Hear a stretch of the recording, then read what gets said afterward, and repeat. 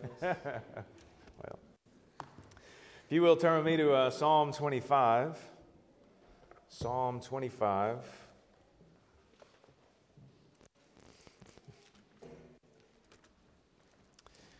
We will, as we are making our way through the book of Psalms, book 1 of the Psalms, we are coming this morning to a new grouping, a new section of Psalms that essentially runs from Psalm 25 to Psalm 34. As we just finished last week, the group of Psalms from 15 to 24.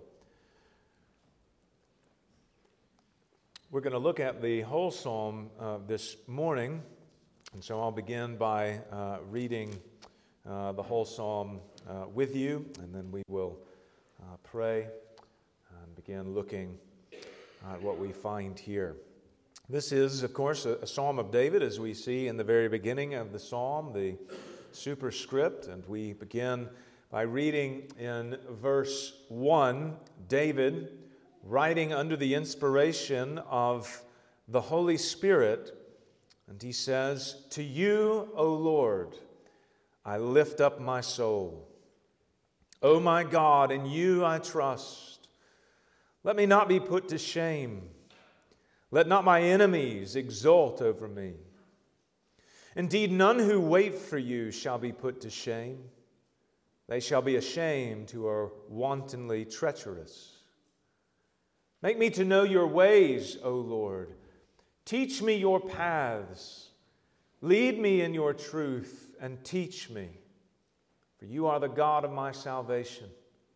For you I wait all the day long. Remember your mercy, O Lord, and your steadfast love, for they have been from of old. Remember not the sins of my youth or my transgressions. According to your steadfast love, remember me for the sake of your goodness, O Lord. Good and upright is the Lord. Therefore he instructs sinners in the way. He leads the humble in what is right and teaches the humble his way. All the paths of the Lord are steadfast love and faithfulness for those who keep his covenant and his testimonies. For your name's sake, O Lord, pardon my guilt, for it is great. Who is the man who fears the Lord? Him will he instruct in the way that he should choose. His soul shall abide in well-being, and his offspring shall inherit the land. The friendship of the Lord is for those who fear him, and he makes known to them his covenant. My eyes are ever toward the Lord, for he will pluck my feet out of the net. Turn to me and be gracious to me, for I am lonely and afflicted. The troubles of my heart are enlarged. Bring me out of my distresses. Consider my affliction and my trouble, and forgive all my sins. Consider how many are my foes, and with what violent hatred they hate me. O guard my soul and deliver me. Let me not be put to shame, for I take refuge in you. May integrity and uprightness preserve me, for I wait for you. Redeem Israel, O God, out of all his troubles." Let's go to the Lord again in prayer.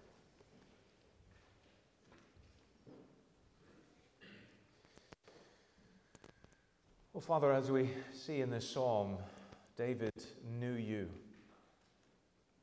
as a good God, as a God who, on the basis of that goodness, was a God he could go to and cry out to and lift up his soul to and request pardon from sin, knowing that you would do so, and that you delight to forgive sinners of their sins and to instruct them in righteousness. Lord, in the same way that David saw your goodness, we desire to see it as well. To know you as our God, as the God who has forgiven us, who has pardoned our guilt, who has given us Christ, and who teaches us truth and righteousness. One of the promises of your word that we find in the prophets and find quoted by Christ himself is that they shall all, your people shall all be taught of the Lord. And so, Lord, this is what we desire, that you would teach us, and teach us from this psalm, we pray. In Jesus' name, amen. Well, our psalm that we're looking at this morning was written as an acrostic, with the exception of only a few lines in the psalm. Each line begins with a word that follows the order of the Hebrew alphabet. The first word, the first line, begins with the first letter of the alphabet. In the second line, we have a slight change from this pattern. It is the second word of the second line that begins with the second letter of the alphabet. But then in the third line, the first word begins with the third letter of the alphabet, and then the pattern continues so on and so forth. So that if this psalm were written in English, you could scan through the first letter of the first line and you'd see the English alphabet, right? A, B, C, D, E, F, G, only it's written this way in Hebrew. This is the basic pattern of an acrostic poem in the Psalms, and this acrostic occurs here in Psalm 25, as well as in Psalm 34, so that these two psalms become bookends of this grouping of psalms between 25 and 34. Now, writing a psalm as an acrostic serves several purposes, one of which is, of course, to ease the process of memorization, right? So as you're trying to remember what the words of the psalm are and to meditate on them, having each line begin with the letter of the alphabet you're very familiar with gives you a jump start, right? You know what's coming next. And so it helps you to remember and to recite the words of the psalm. But related to this, the importance of memorizing the psalm was because the psalm teaches you important truths about God. In a sense, we could think of a psalm like this, like a modern-day catechism, right? Where you've got a question and answer form of teaching that is intended to instruct you in certain core key truths about God and about the Bible and about His works. And similarly, the acrostic serves a pedagogical purpose. It is intentionally teaching certain truths about God.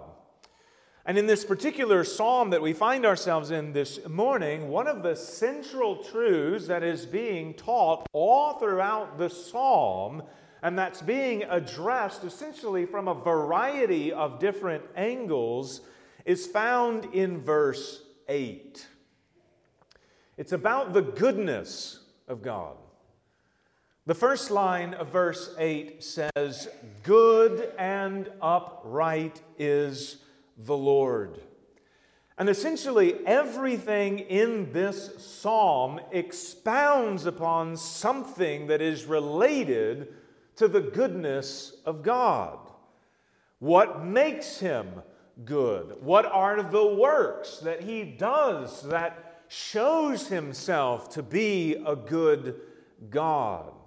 And so this is what I want to consider together this morning. Why is the Lord said to be a good God? I want us to look at this particular attribute of God. What makes Him, above all, a good God. And the first reason we find in the psalm is that He is good because He instructs sinners in the way.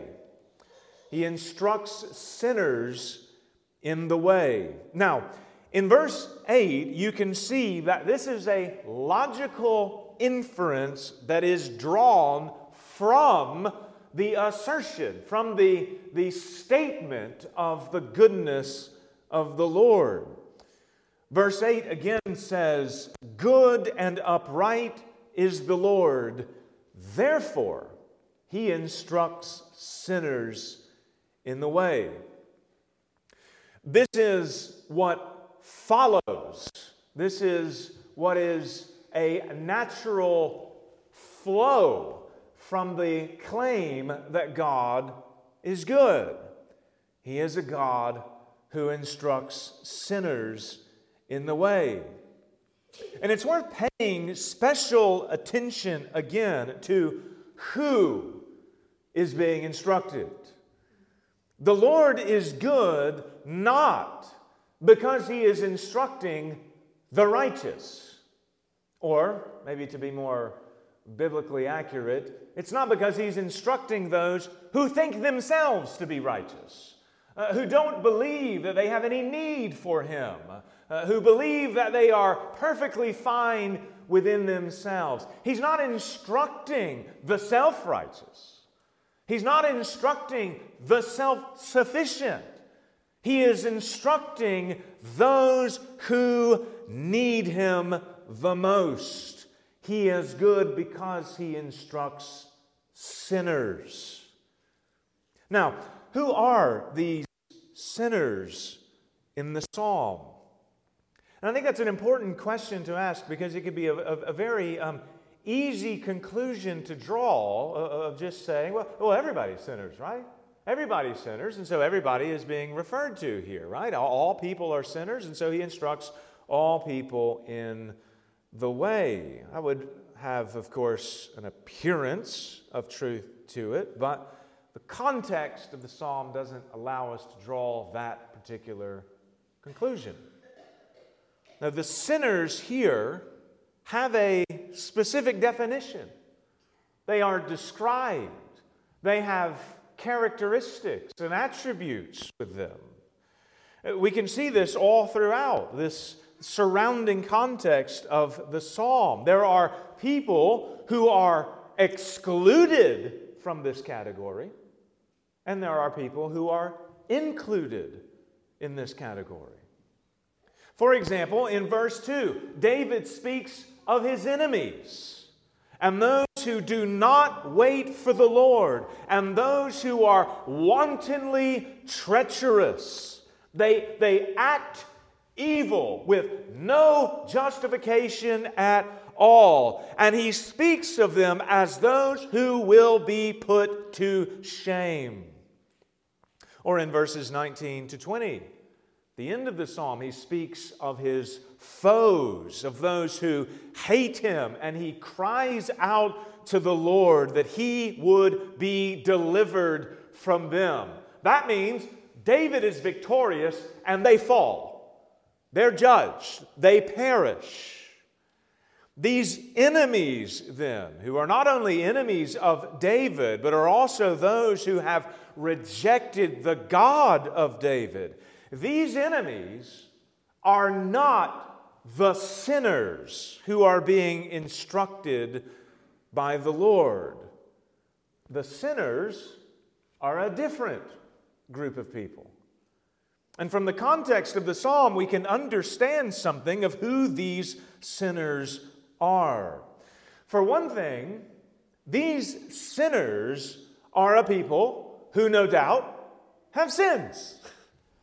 They're guilty, right? They have real guilt before the Lord.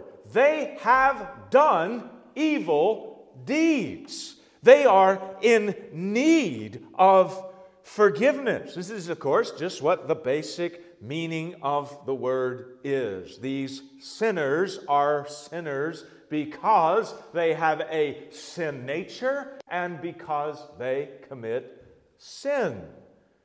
We are not talking here about a people who are perfectly righteous, about a people who have no faults at all.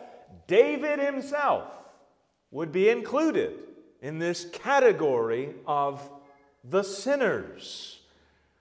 There is certainly a sense in which we see throughout the Psalms, and we can see throughout the Bible, that David would be considered a righteous man.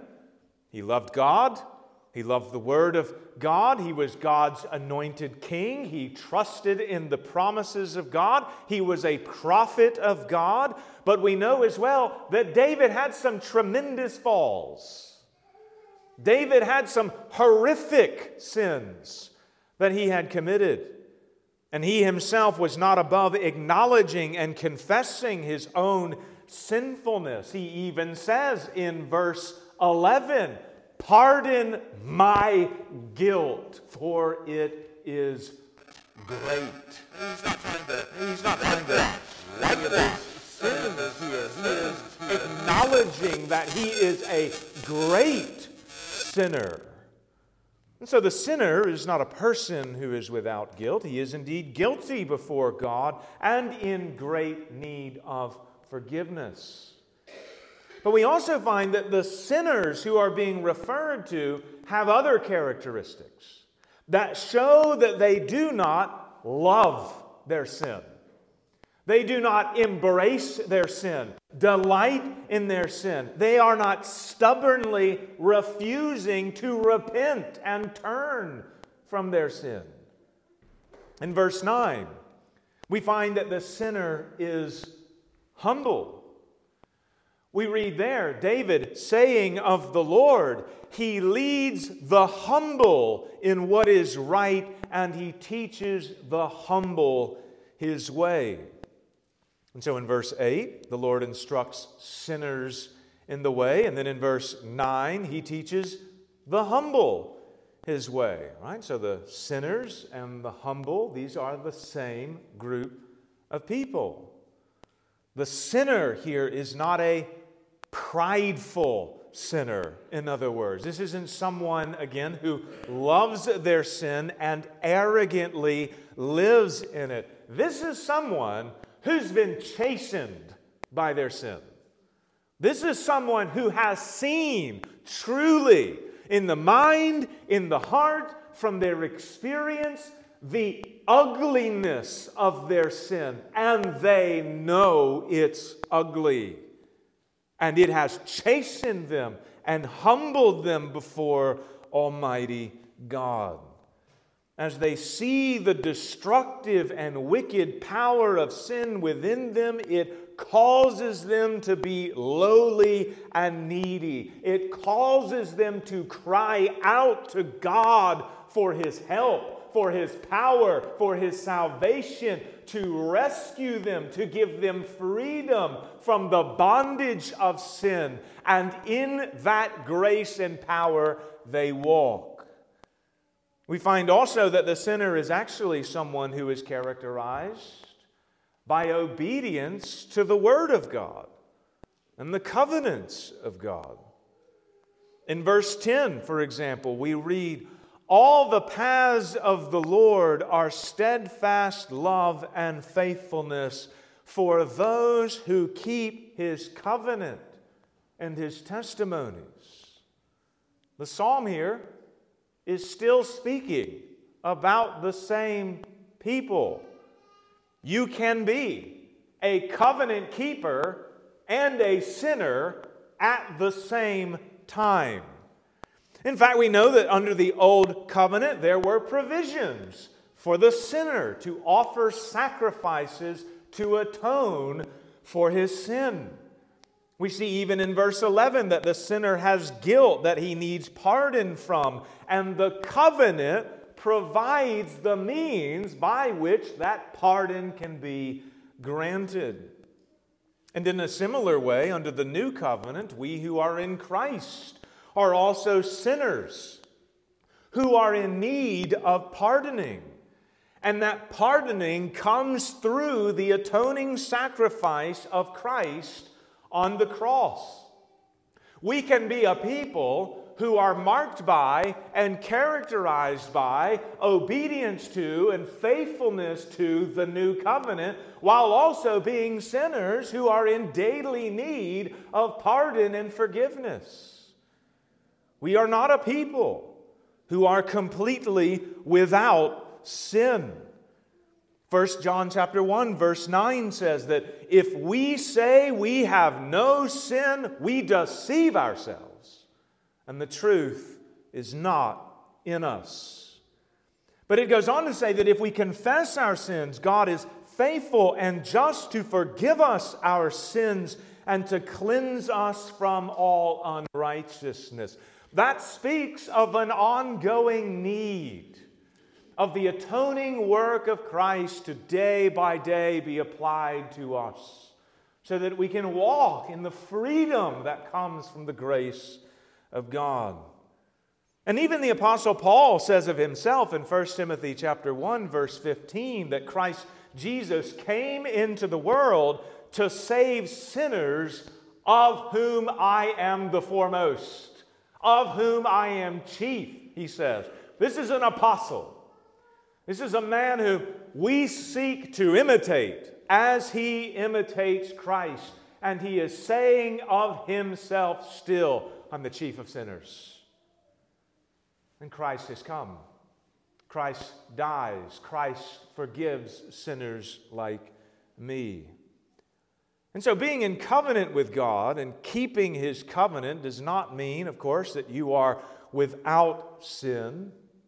But it does mean that the general characteristics, the general habits of your life should reflect that though you are a sinner, you are also one who has come to know God and who brings the entirety of your life, your mind, your heart, your desires, your works, you bring it all under the authority of God and His Word, because you have found Him to be good.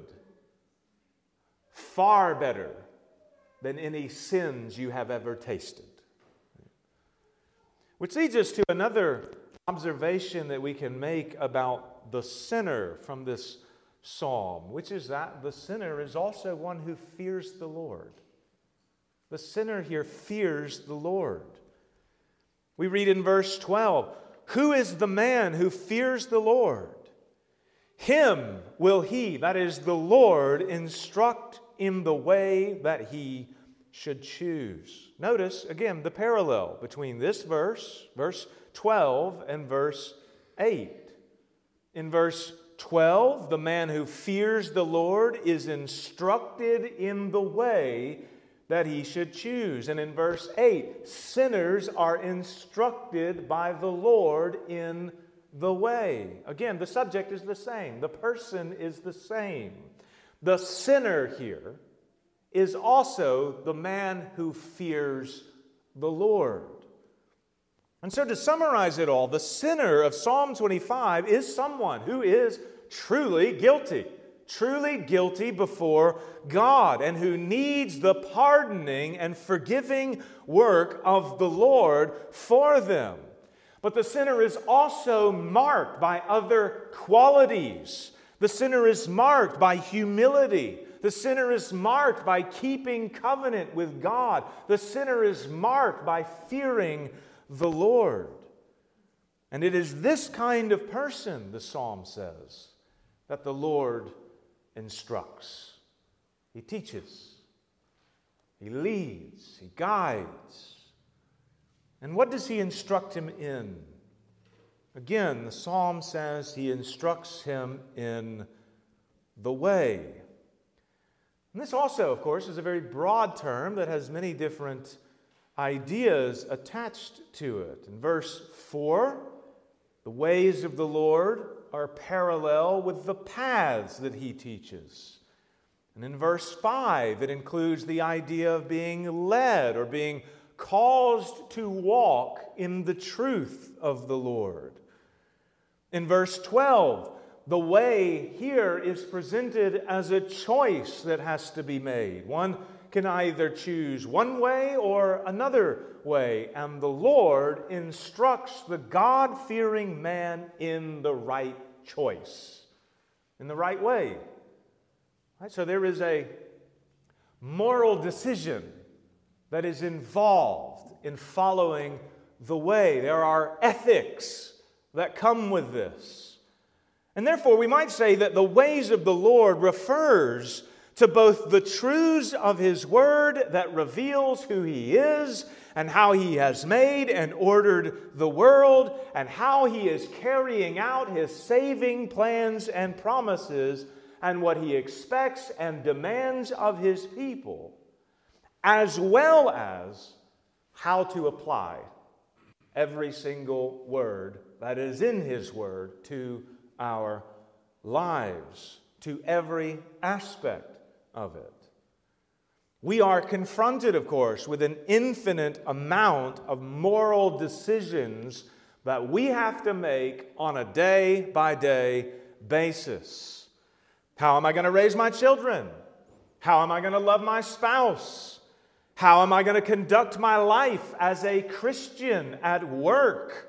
How am I going to respond to this particular temptation that has now come before me? We are confronted with these paths, with these ways, with these choices every single day. And we have to decide, are we going to honor the Lord, or are we going to aim to please Him and to glorify Him, or will we not? Will we choose perhaps what seems to be the easier or the more comfortable path, even if it brings dishonor to Him? And as sinners, of course, our most natural bent, what we are inclined to do by nature, is to make choices that are in rebellion, is to make choices that are contrary to the will of God. It is to do that which is contrary to His revelation.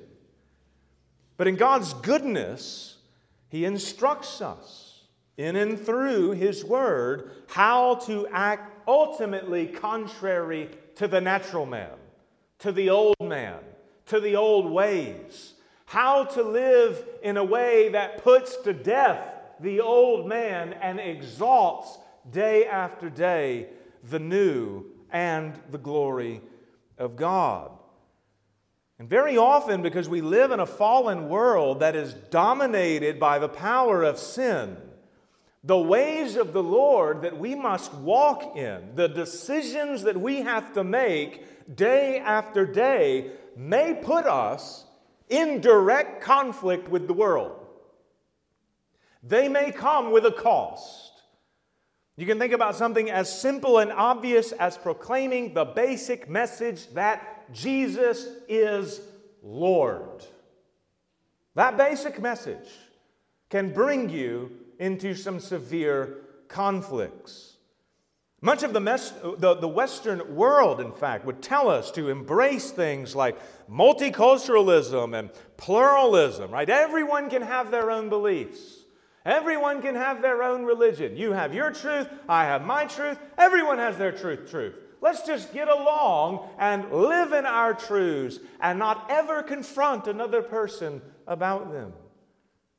But if Jesus, friends, has truly been raised from the dead in accordance with Scripture, and if He has been exalted at the right hand of God, if He has defeated sin and death, and if all authority in heaven and on earth has been given to Him, then He is Lord of all, and all must submit to Him. It's not a choice.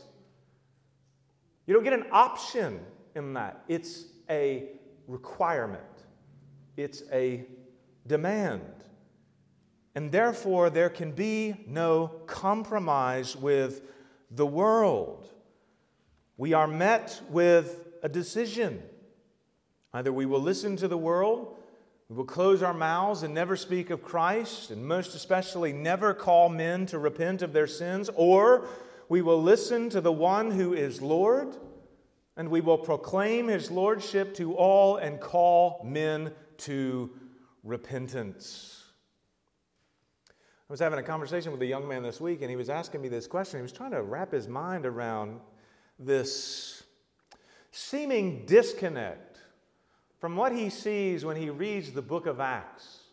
And he sees these Christians having all of their lives and their devotion oriented around the gospel of Christ. And what's happening? Many of them are suffering because of it. They're being driven out of their homes. There's conflict that arises. And he's wondering, why is that not the case now? Have we lost our zeal? Is there something that we're missing here? How could it be the case that these Christians at this time, and perhaps you could even say Christians in many other places, even during this time, can be living the Christian life, and there's real challenges, real suffering that comes their way, and yet we can live the Christian life, at least we think, with much comfort and much ease? Has something gone wrong? Are we missing something here? And I was asking him, he said that he was pretty evangelistic. He shares the gospel with people frequently. And I was asking him, well, when you share the gospel, what are the kinds of things that you're saying? And he went on to describe how he would basically give a personal testimony. This is what the Lord has done for me. This is what Jesus has done for me. You know, I was living a terrible life, and I saw myself as a sinner, and Jesus saved me. And it was just like a sharing of a personal story. And that was it. Now, you just got to put yourself, friends, in the culture that we live in right now. Is that going to be offensive to anyone? Why would it be? Everyone has their own stories, right? Everyone has no problem talking about their experiences, their spirituality, their particular religions. Oh, I believe in this, and oh, I've seen these things, and oh, I've had these experiences, and that's just a matter of exchanging stories. But the moment you say, your story's a lie, and you must repent, that's when the toes start getting stepped on. That's when you're either going to be met with a response of the realization that you've been living in darkness and in sin and you need to repent and trust in Christ, or you're going to have an offended party who is not happy with what you just told them, that they're living in a lie. And I think you could probably look around at many of our modern evangelistic methods, and you could see that's what the problem is. We have no problem sharing personal stories, because that's what everyone does. But we have a very hard time saying, you must repent. Jesus is Lord. You must submit to Him.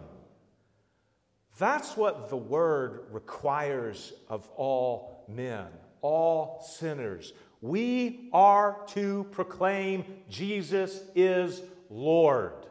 And when we proclaim that message, it places demands on people. It places demands on your life. That's where the controversy comes in. So we have to ask, are we actually proclaiming this basic message? Jesus is Lord. Or are we going the way of the postmodern world and just sharing stories with everyone else? Right? The Word requires us to proclaim the lordship of Christ, to reject the lordship of the world, and to exalt Him as King. And the Word of God teaches us what way, what decision we are to make when we're thinking through what message we are to proclaim. Am I going to say something that is fine to the ears of the world, or am I going to say something that exalts and honors God? And so the Lord instructs us. He instructs sinners in the way. And so we see the Lord's goodness in this way, but we also see that the Lord is good because He pardons guilt. He does not leave sinners in their guilty sin. Now, we've already touched on this point as we saw verse 11, calling upon the Lord to pardon guilt. But I want to unpack this point a little bit further as we find it described in verses 6 to 7. In these verses, David asks the Lord to remember 3 times. First, he asks the Lord to remember His mercy and His steadfast love, which have been from of old. And this likely alludes to Exodus 34, verses 6 and 7, where the Lord there proclaims His name to Moses, right? Reveals His character to Moses, saying, the Lord, a God merciful and gracious, slow to anger, and abounding in steadfast love and faithfulness. It is the fact that God is merciful and full of steadfast love that makes Him a God who delights to forgive transgression and iniquity. The whole work of sending the Son into the world was to accomplish the work of securing the forgiveness of sins for His people, while simultaneously maintaining and revealing His just and righteous character. Right? He doesn't sacrifice His justice for the sake of forgiveness. He brings them together so that at the cross you see mercy and justice meet. And David appeals to the Lord for him to remember His covenant name and His character as a merciful God. Which then leads him, secondly, to ask the Lord to remember not the sins of his youth or transgressions. And this here could refer to the sins of his past, right? The sins of his youth. But I think more likely the sins of his youth is the equivalent of what the Apostle Paul says to Timothy in 2 Timothy 2:22, when he says there to Timothy, so flee youthful passions and pursue righteousness, faith, and love.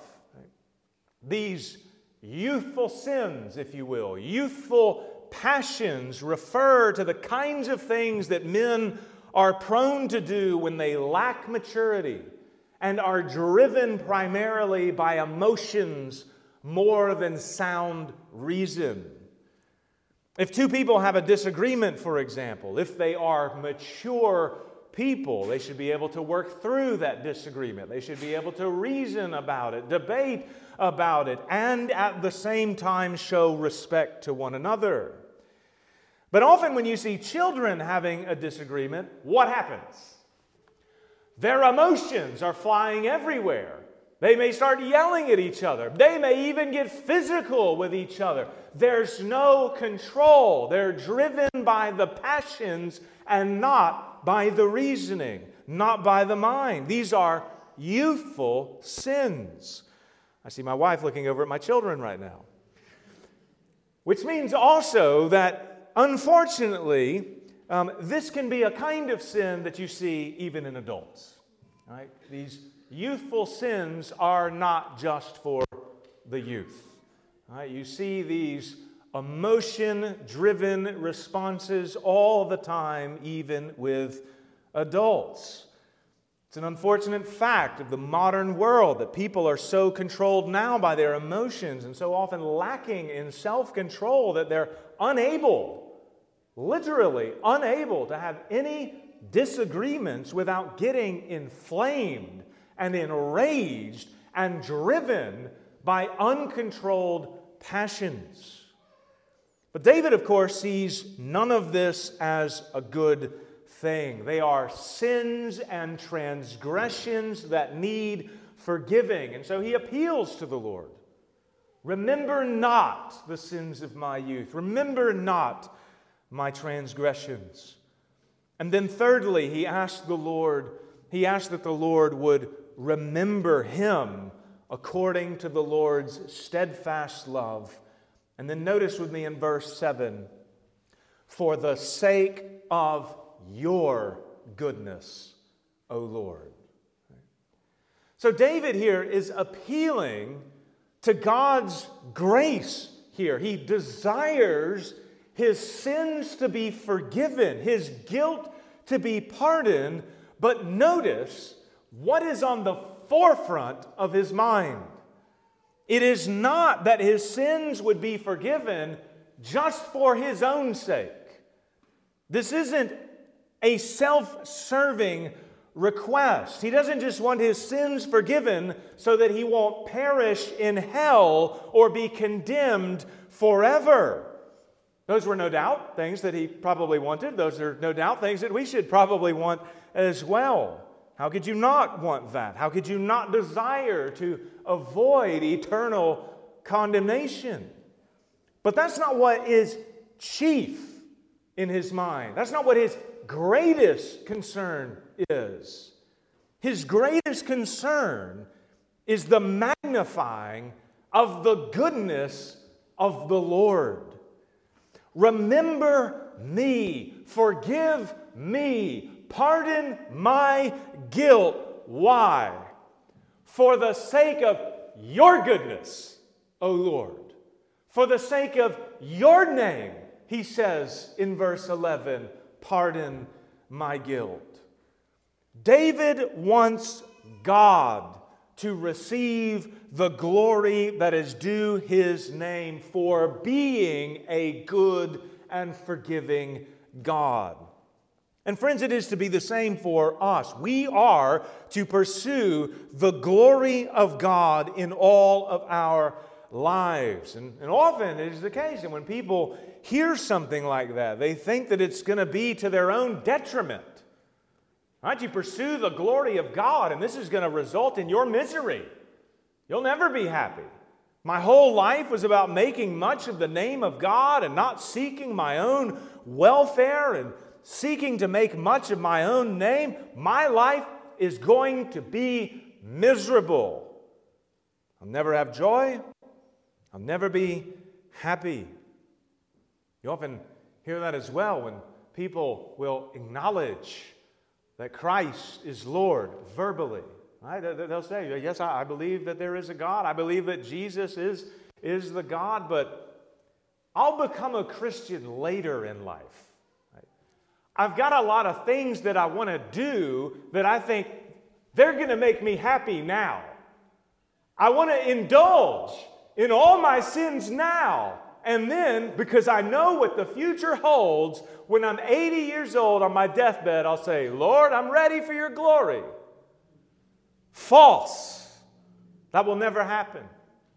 You go about living your life like that, you will die like that. You delay now, you may delay forever. But it's also a lie. The idea that pursuing the glory of God results in your harm or your unhappiness is a lie that has its origins right in the garden.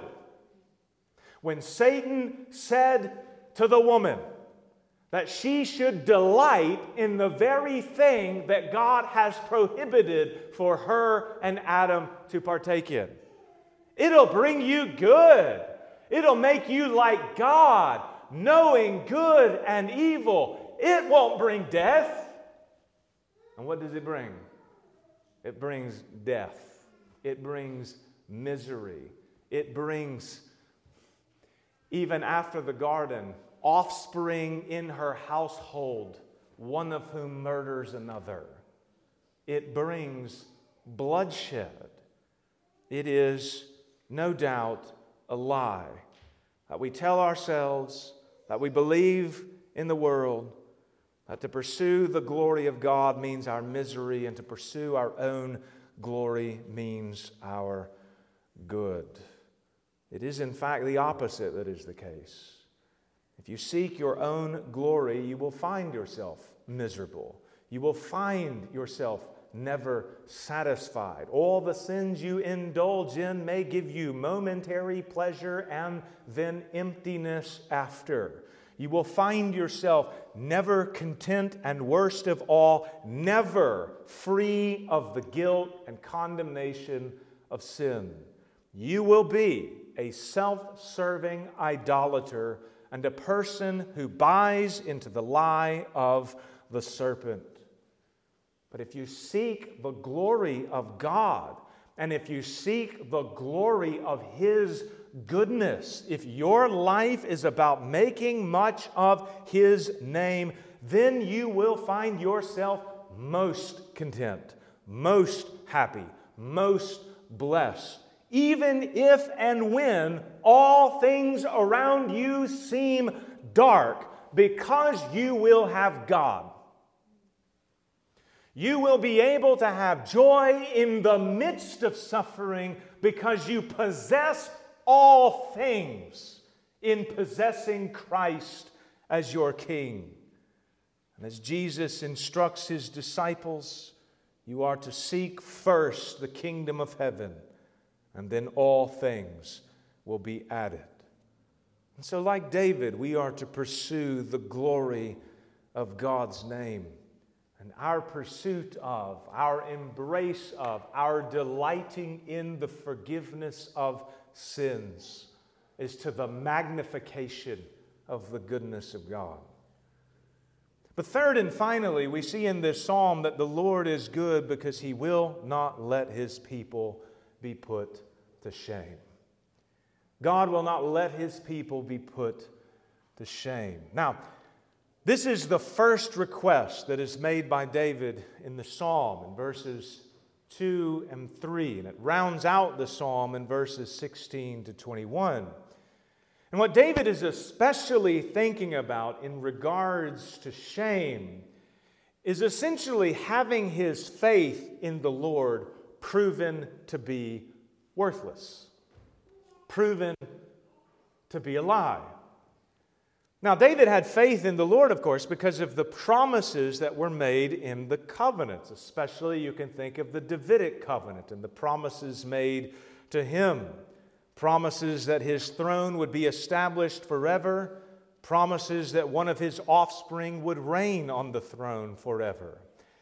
And we know from his life that there were many, both within Israel and outside of Israel, who sought to undermine the faith of David by attacking him, by seeking to kill him, by overthrowing him, and by destroying his kingdom. Their pursuit of his fall was ultimately a pursuit of the fall of the promises of God. We know from that there were times when David was on the run and his enemies would mock him in the way that we read about in Psalm 22. They were saying, "He trusts in the Lord. He has faith in the Lord. Let Him deliver him." And had David perished, and had David's kingdom crumbled, his throne been destroyed, and the promises of God failed, then David would have been put to shame. His confidence would have been shattered. His trust in the Lord would not have been justified. But what he says in this psalm, and what proved true in his own life, was that all who wait for the Lord, all who trust in the Lord, will never be put to shame. Which is to say that God's promises will never fail. His word will never falter. His plans will never be thwarted. He will establish His kingdom, the throne of David and the throne of God, not only in heaven, but on earth. And of course, God showed Himself faithful to His word in David's life by delivering him from all his enemies. But He shows Himself ultimately most faithful in that the promise He made to establish the Davidic throne forever through one of David's offspring, He has indeed fulfilled in the person of His Son, Jesus Christ. Christ is the Davidic offspring who would reign on the throne forever. And God has given evidence to all people that He is the exalted reigning Son, and that the kingdom of Christ has been and will be established forever by raising Christ from the dead and seating him at his right hand. This was God's public declaration to the whole world, that the promises I made to David have been fulfilled in the Son of David and the Son of God. He has defeated all his enemies. He has given to them the death blow that is now making them lose their life. He has shown that the serpent has no power, that sin has no power, and that ultimately death itself will die at his appointed time. And no shame will ever come to those who wait for the Lord and who hope in him and who trust in his promises, because no man or power in heaven or on earth, seen or unseen, will be able to thwart the promises of God. He has set his king on Zion, his holy hill. As we saw back in Psalm 2, this is one of the reasons why God mocks all of his enemies who are planning, who are scheming against the Lord and his anointed. Why? Because he has established him on the throne. He has seated him on Zion, his holy hill. And as we read in Hebrews chapter 12, verse 22, that Zion, that Jerusalem, the capital of the kingdom of God, is at present heavenly. A heavenly Zion. Christ reigns even now at this moment from heaven, and the saints who are united to him reign with him from heaven. But a day will come when the king will return a second time, and in that day the kingdom of God will become the kingdom of the world. And all who are in Christ will enter into their promised inheritance of a promised land, a land that will be like the Garden of Eden, remade even better, where God and man will dwell with one another, and it will cover the whole face of the earth. And then what David says in verse 13 will have its greatest fulfillment. He says there, his soul, that is, the one who fears the Lord, shall abide in well-being, and his offspring shall inherit the land. Promises like this, friends, were partially fulfilled in the days of David and in the days of Solomon, when their kingdoms were at peace for a time. But these promises ultimately point to the day when all God's people will rest secure in the promised land forever. And that land will come from on high when heaven and earth are joined together and God and man dwell together once again. This is the great vision that we see unfolded for us throughout the prophets, that this little sliver of land given originally to Abraham and his offspring was but a foretaste of a greater land to come.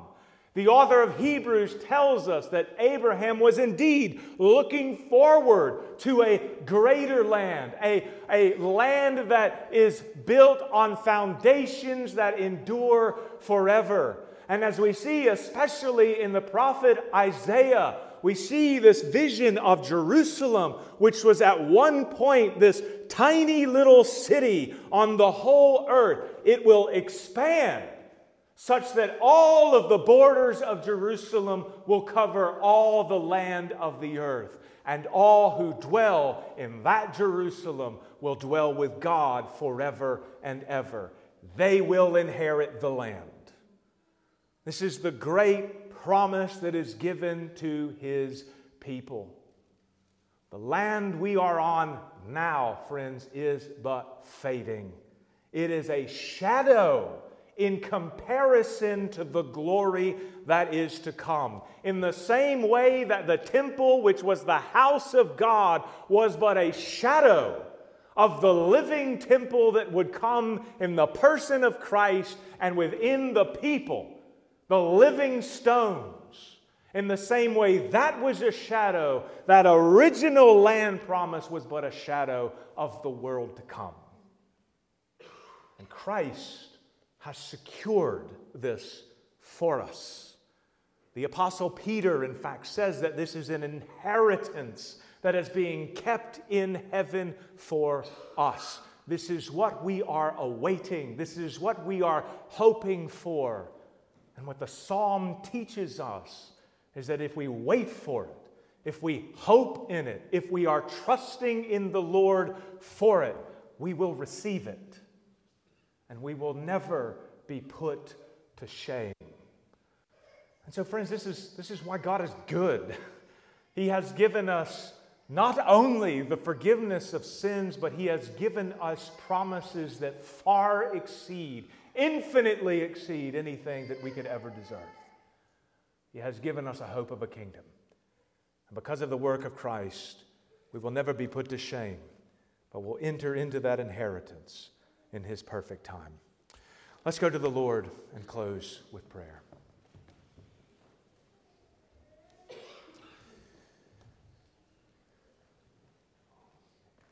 Father, the things that You have promised Your people are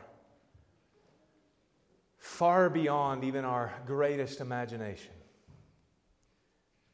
These are promises that You have made long ago that began in seed form and have grown and blossomed.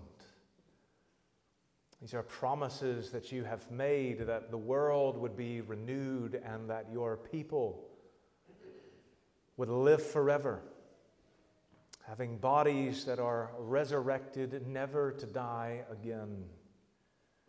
And Lord, you have given us a foretaste of these great things to come by giving to us the Spirit, by working the power of the resurrection within us, so that the opposite may take place from what occurred in the beginning. In the beginning, we know from Your word that You created the land and it was good. And then You placed man in his goodness upon it. And yet he fell and rebelled and lost it. But now we see in the gospel that the orders are being reversed. You are a God who are remaking Your people. You are making us new creations. You are sanctifying us from within, so that on the glorious day, when You determine to remake the earth itself and to remove the curse, You will have a people who are ready and prepared to enter into that paradise forever and ever. And I pray, Lord, that this would be our hope, that our lives are oriented around, and that because we wait for it, You will never put us to shame. We ask in Jesus' name, amen.